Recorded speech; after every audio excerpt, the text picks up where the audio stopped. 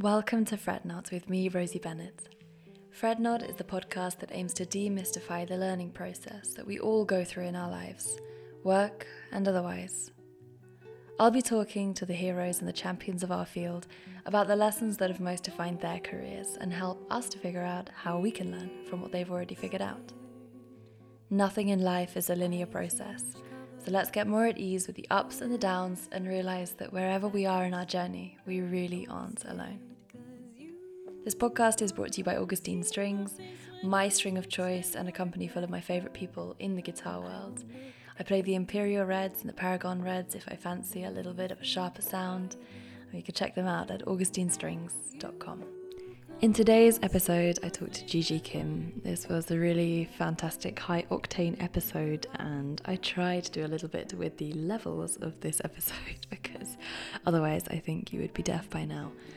Gigi is a hero of mine and has been for a while. She's one of the coolest guitarists on the scene at the moment. This episode is really indicative of Gigi's high energy mindset, and she was actually just on her way out of the door. So a lot of the end of this episode is quite rushed through. I've tried to do my best to make everything as seamless as possible, to make it as listenable as possible. If anybody has any tips for me regarding sound levels and how to better edit the sound so that it's more pleasant to listen to, then just write me. Either on the Fret Not Pod email, fretnotpod@gmail.com, or on Instagram, Rosie Bennett Guitar, or on the page of the podcast itself at Fret Not Pod. Enjoy. Hi, Rosie. Hello. Hi. Oh my gosh. I'm so sorry about getting this earlier. I'm so silly. I just forgot. My life is a mess. I got burnt out. I just kind of lost my mind. I had multiple breakdowns. I was just like, I'm so sorry. It was really nothing against you. I think you're so beautiful and you're so talented. And I was so excited that you reached out to me. And I was just like, oh my God. And now I was like, oh my God, I messed it up. I forgot to reply. It's okay. Don't worry. No, it's okay. Oh, it's the doom. It's the doom of not replying. And you're just like, oh, I'm the worst person. But anyhow, it's so nice to meet you. Oh my God. Thank you so much for talking to me. I always try and think of the first time I ever saw someone. I think these days it's just always online because that's the world we live in. I think it was because of the Concert Artists Guild, and then I've been kind of stalking them for years, and then I was like, ooh, there's a guitarist there, and it was you. You're very cool. I like your shoes, and congratulations on your engagement. Thank you so much. I'm finally, we've been together for 6 years. We're still in a long distance relationship, but I saw this meme. It's like, oh my God, I'm so sad. I'm in a long distance relationship. But then, yay, I'm engaged. But I'm in a long distance engagement. It's so sad. But no, we're working it out. It's been lovely, and he's a lovely person. So I'm very safe. Thank you. Okay, and how long distance is it? How far away is he? Oh, we have 2 more freaking years, and he lives in New Jersey, which is 5 hours flight. That does seem far. And you're in the desert? Yeah, I'm in the Southwest. I'm in Arizona, which is really it's really the opposite. And you are not from Arizona originally? I'm born and raised in Korea, Seoul, South Korea.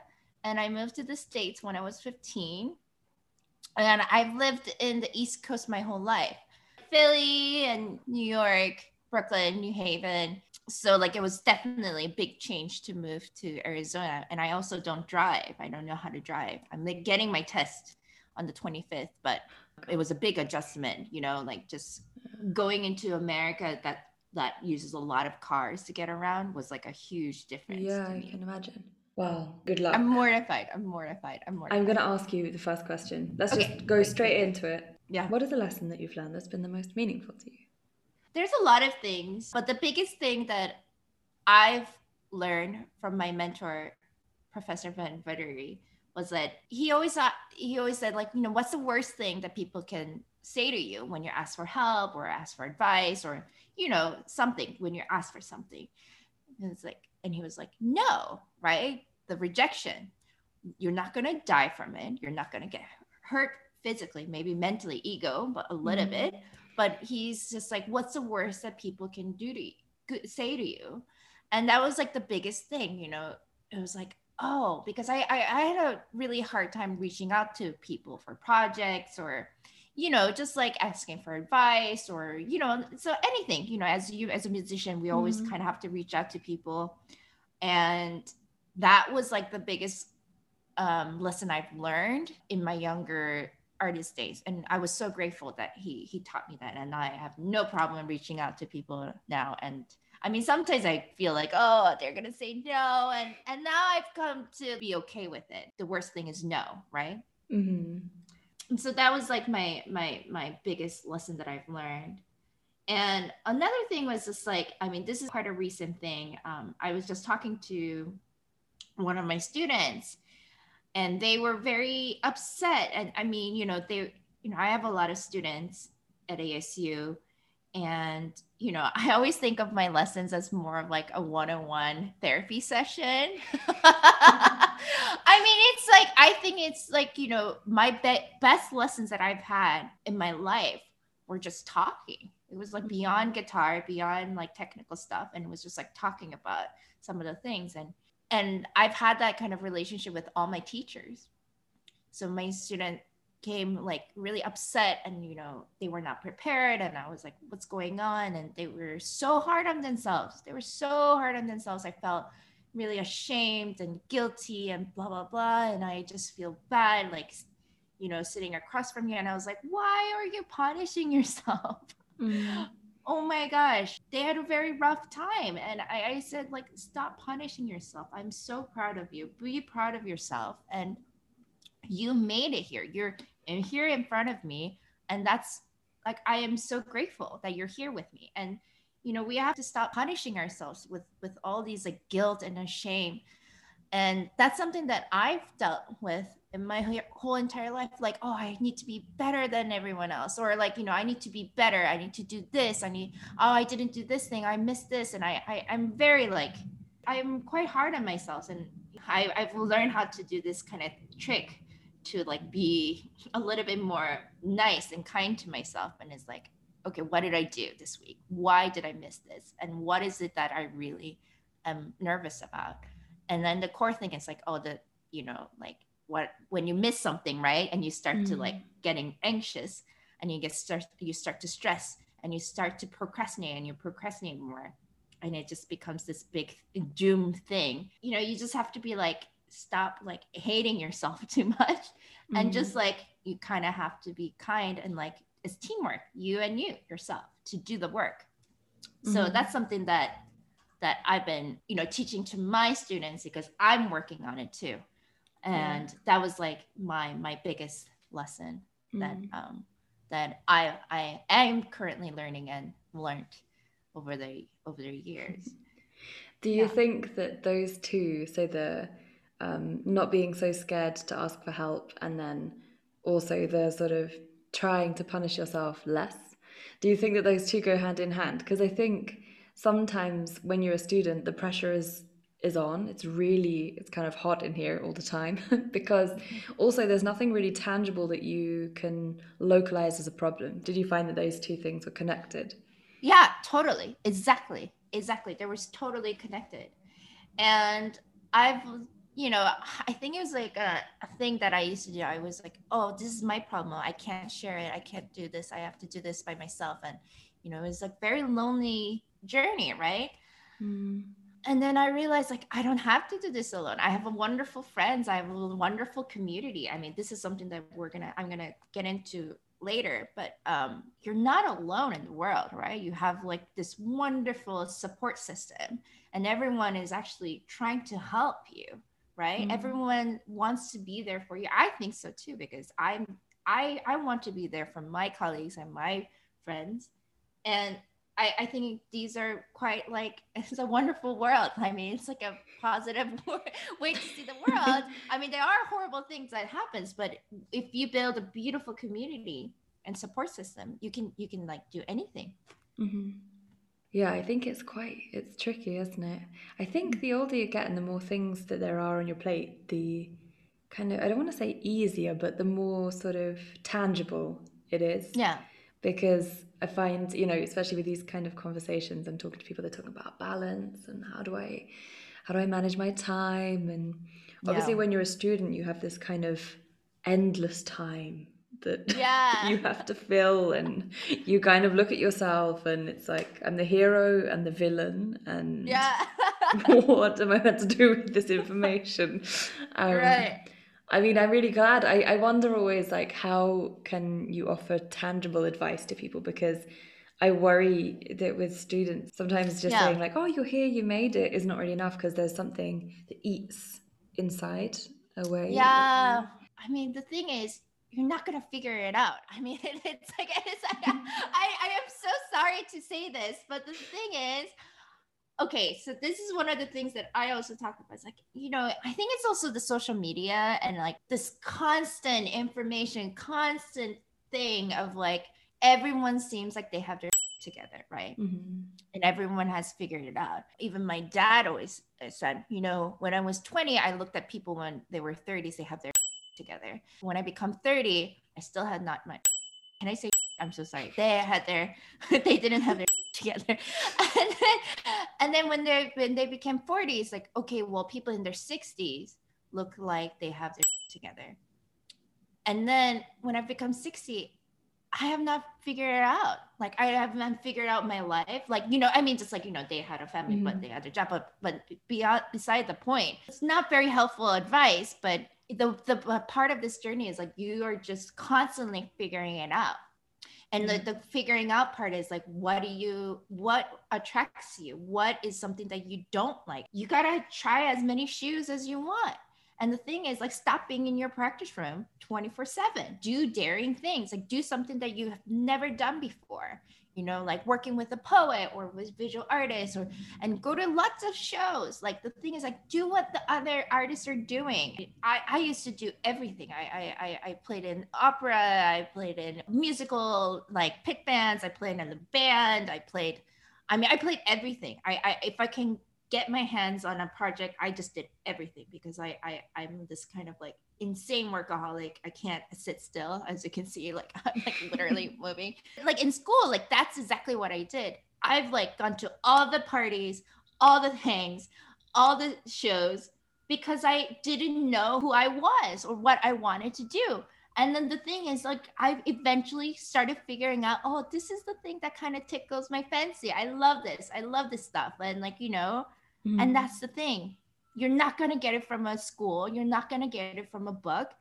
And it's like, you have to get out of your box. You have to feel kind of vulnerable, and that's okay. And fail. Oh my gosh, you're in school. That's the best time to fail. I want you to crash and burn. I want everyone to have multiple breakdowns and just fail as much as you can.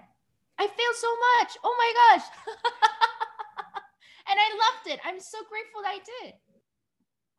Does that make sense? Is it still very generic? I don't know. It's true. I like the idea of not figuring it out. I think what's really nice is kind of discovering that figuring it out isn't the end goal. At the end of your life, having figured it out or not, you're going to be there. Right. And like the whole concept of making it, right? I mean, that's the doom question, making it. Like, I think that's something that I always, I laugh about it so much, because that's the thing. Like, I had this idea, like I need to make it. Like, I had so much pressure. And then I realized there's no such thing as this thing of you made it. I mean, there may be goals that you had, but it's totally an illusion, right? And you're gonna crash and burn if you think about your life will be happier if you made it. The thing is, that's not what's gonna make you happy. You have to be happy today and now with the process, because you're going to be depressed when you've like achieved all your dreams or things like that. And I think that's like, we're getting into deep conversation. I need a glass of wine. It's very early. It's 8:30 somewhere. Yeah. In the evening. No, you're completely right.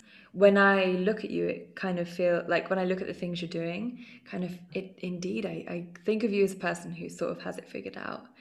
Oh my God, no. I have no idea what I'm doing. Can I just be honest? I have no idea what I'm doing, and that's okay. And like I was like, that's the thing. I don't want people to think like I have my together. I really don't. Like I I will say I know what I like. Mhm. That's like I figured that out. But I do not have together.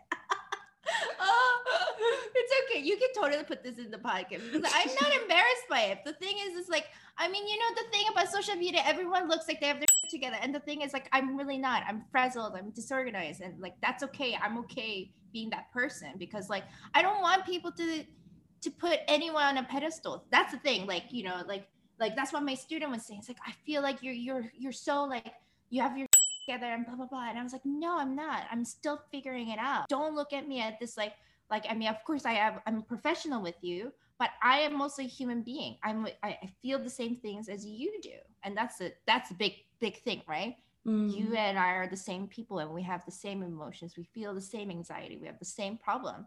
Nobody's invincible. Nobody's a god. Do you have fun? Is that your sort of measure? How do you find the things that you like? Yeah, I mean, it's like a double-edged sword.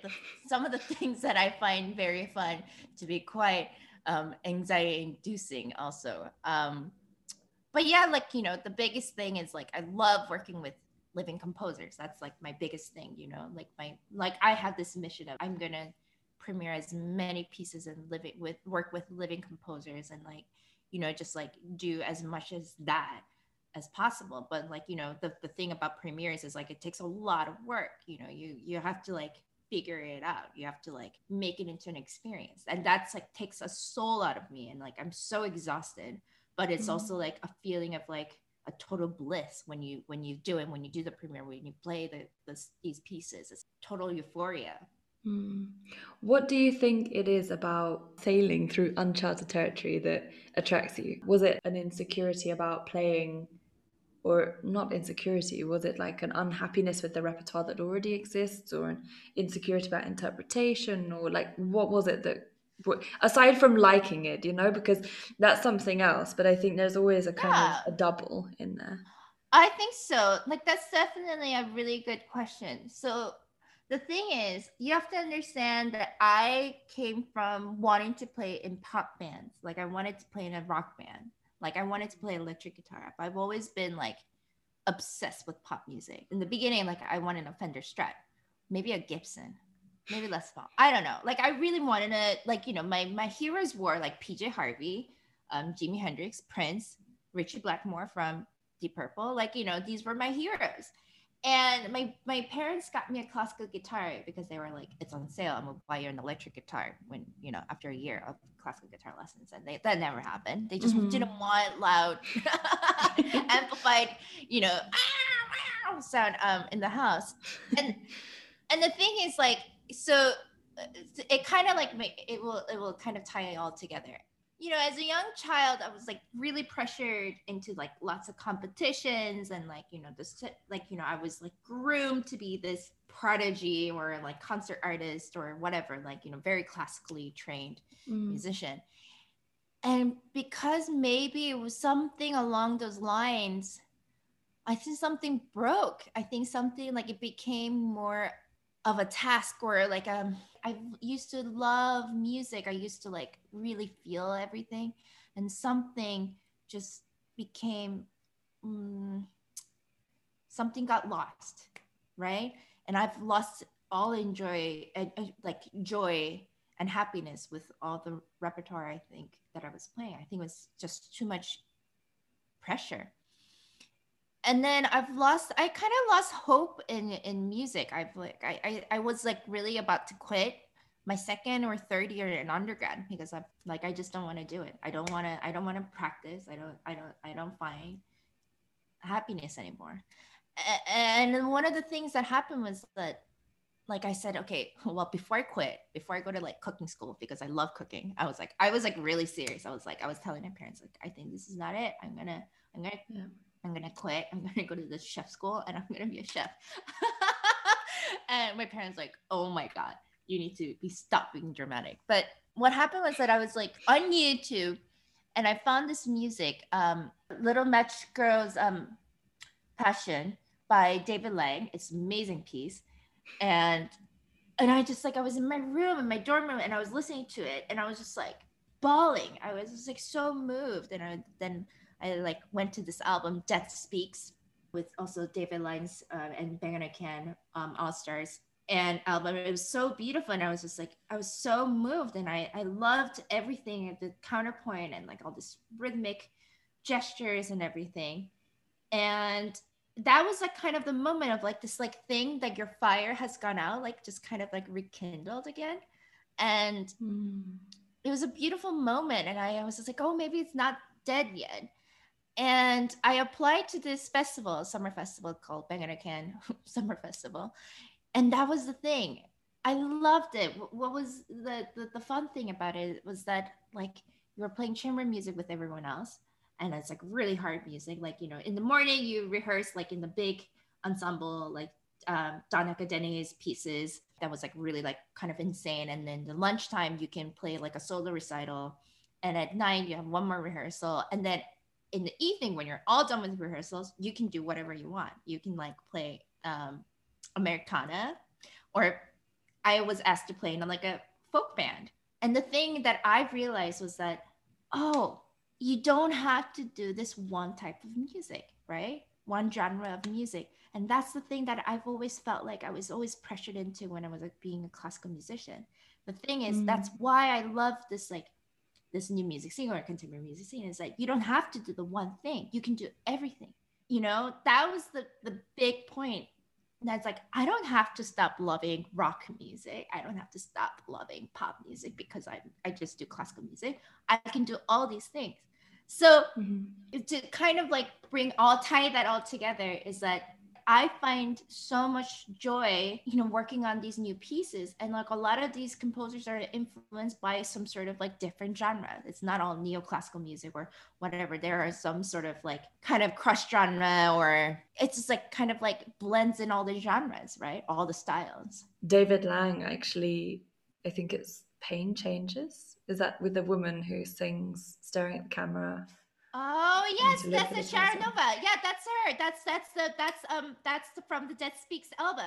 Oh my gosh. For me, emotion in music has always been this kind of heartbreak that I felt I hadn't felt yet, or love that I felt I hadn't felt yet. And I used to kind of try and reason it with myself. I've been brought up doing music. I'm too selfish to feel any of these emotions for anyone else. I don't know. I always thought like it just doesn't hit me. But that David Lang performance and that video specifically made me feel something really visceral, and it wasn't sad emotion or pain emotion or happy emotion or love or anything. It was fear. I wondered, because I'm imagining a little postcard of what it was like, how serious were you about stopping? Was it really to the point where you were thinking, because, you know, sometimes we have this kind of irrational thought, but was it sort of over an extended period of time, like, oh, this rationally just doesn't seem to fit? Or it was really serious. I mean, I was really burnt out. You know, the thing is, like, I hated competitions. I hated everything. I really didn't like music, you know, like things that I were attracted to. I was always going to like clubs and like, you know, bands. I was like, you know, but I was never going to classical shows, you know. And I was like, what am I doing the thing that I don't even like? Maybe I'm okay at it, but I just like felt like I just don't want to do it anymore. It was this kind of hate relationship. I looked at my guitar, it's like, okay, here we go again.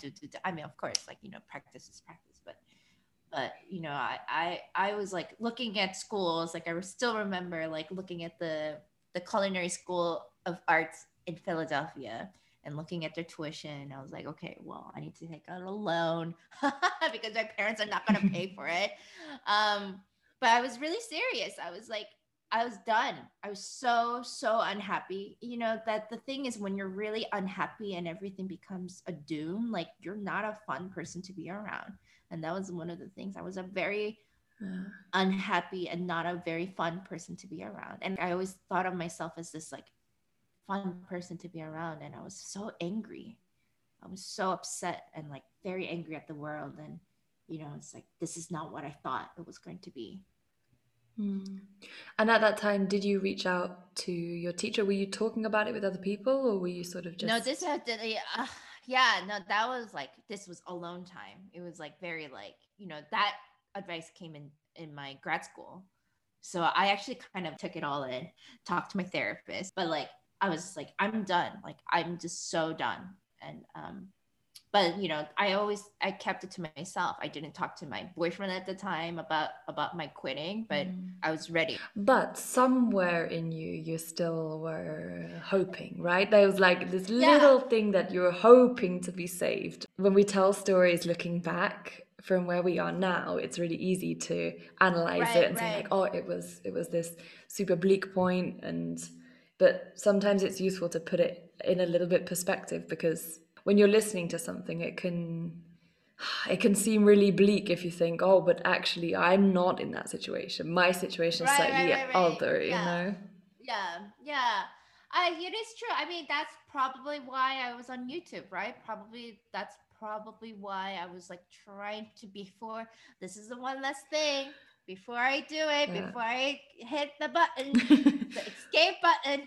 Yeah, I think so. I think there was like this one night, I don't know why, I was just alone listening to with my headphones, and I was on a YouTube dive, and like something did it. Like I was just like really feeling like I need to listen to music, because this is not it, you know. And then I was just like, and then I went to dive, you know, like just finding this, like I'm gonna find, you know, I'm a very obsessive person. Like I spent like 6 hours like researching everything. But I do think there was, of course, this little fire that was almost like about to run out. It was a little too sad to like just let it go, of course. Yeah. And I think that was the thing, that when you've lost almost all hope, like, you know, just try this one less thing. I think that's the thing. It's like, just make it this like a little thing. Well, let's do this before I quit. I think that people do a lot of great work in the flux between almost giving up something. You know, you see these quotes flying around that say you might be giving up right before something happens. I think actually it's completely on its head. I think most people find something great when they say, you know what, I have nothing to lose. And the feeling of having nothing to lose is really powerful, because you let go of all that stuff. Maybe that's what you were letting go of, you know, that kind of pressure, that sort of education, that tutorial, that this idea that you have a kind of fresh start in something. I don't know. Yeah, it was. That changed my life. That was it. I've never looked back since then. Which lesson would you like to impart? You know, I'm actually going to bring some of this thing back. There's no such thing as like an artist or repertoire police. Always like, I feel like young artists like, well, I feel like I should be playing this repertoire. I always hate that answer. Why do you think you should be doing that? And they're like, well, it's what everyone else does. Why is that the answer, right? I want you to feel like there's no such thing as this FBI of artist police who's just gonna knock down your door if you do certain things that's different. Oh my gosh, do whatever makes you happy. Stop being miserable and doing the thing and being angry, because that's not gonna go anywhere. You gotta be you gotta do your thing. Everyone else is taken. That's the famous quote, right? You know, you can only be yourself, everyone else has been taken. I mean, that's like so cheesy, but it's so true. Okay, I mean, some of the things is so cheesy, but look, that is so true. There's no such thing as should. You do what you want, and if you don't know what you want, well, do everything then, right? Yeah. Do everything and figure out, check the box. That was not a great experience. Check the box. I'm not gonna do that again. You know, my life totally changed because of that. You know, I'm still, you know, and I'm still figuring it out. Please, you know, we're all in this together, and I hope you don't feel as alone. We're all, you know, I think you and I and whoever's listening, we're all same people, you know, and we have feelings, and the best thing is like to root for each other. I think so. I mean, of course, like there are some, you know, doubts that you'll get, but that's okay. That's not everyone's going to love you. It only matters that people don't love you when you don't love you. I think a lot of guitarists have that problem, because we all play the same kind of 60 pieces, and then there's a lot of judgment, and you sort of listen to as many record, you try and be as safe as possible. It's like you're constantly doing things to please other people, and it's like you're gonna end up hating yourself more. Your musical experience is totally different, and you know, and we have to be fine with it. It makes sense that you went into something that you felt you had a pushback against at a time when you couldn't care less. I'm such a people pleaser And I was just like, I am so sick of like, I was born in Korea. I do everything to please my parents, to please the family, to please like everyone around me. And I was like, what about me? Who's taking care of me? That's exactly what I said to my student the other day. It's like look, you kind of have to give up on pleasing other people. No one else is gonna take care of you. You are your favorite person. Gigi, what is a lesson you're working on right now? The thing is, I love working, but I mean, and I say yes too much, and I get burnt out. I mean, I do. I'm a person, right? If I am like constantly working 7 times a week, and like I don't have a break, you will lose my mind. I mean, the thing is, it's also kind of an insecurity. If I, it's the FOMO, fear of missing out. Especially after these 2 years, like I was like those lost time. Yeah. And the thing is, I need to say no, and that's what I'm like trying to learn. Is like learning to say no, and I'm not getting myself burnt out. Like because like I get really burnt out, and like I can't think of anything. I'm not a really nice person. I'm on edge. And I'm really forcing myself to have at least one day of the week for my me time. Nothing else. Nobody can bother me. And like that's it. You just really, and that's like, even if that's like music related, whatever, work related, just like something that you have time for yourself. You're working out, like that's fine, but you need mental break time too. Your body can just go, go, go, go. But your brain, oh my gosh, if you don't take care of it, it goes. And then you just in this dark world of anxiety and doubt and this fear. And it's okay to have empty calendar. And doesn't mean you're worthless or not valuable. It's okay. You need that time. And that's the biggest thing I think I'm struggling with. I need to be busy to be worthwhile. And that's the biggest ever. And I just need to I need to live it. Altamira is the leading brand of handcrafted traditional guitars, specialising in classical nylon string, historical replica, and gypsy jazz guitars. Altamira fosters music education and performance through its foundation that hosts and sponsors international symposiums and competitions in Asia, Europe, North America, and Australia. I've recently been lucky enough to be sent an N3 model guitar from Altamira, and it is one of the cleanest, easiest to play instruments that I've ever had the chance to have in my collection. They're beautiful instruments, handcrafted with love, and you can tell. These instruments are wonderful. They have models right down from the beginner level, right up until concert instruments that you would be proud to put your name to. You can check them out at altamiraguitars.com, and again, I'll put that link in the description box so that you can check it out at your own pace. Thanks so much for listening, and I'll see you next week for the next episode of Fret Not.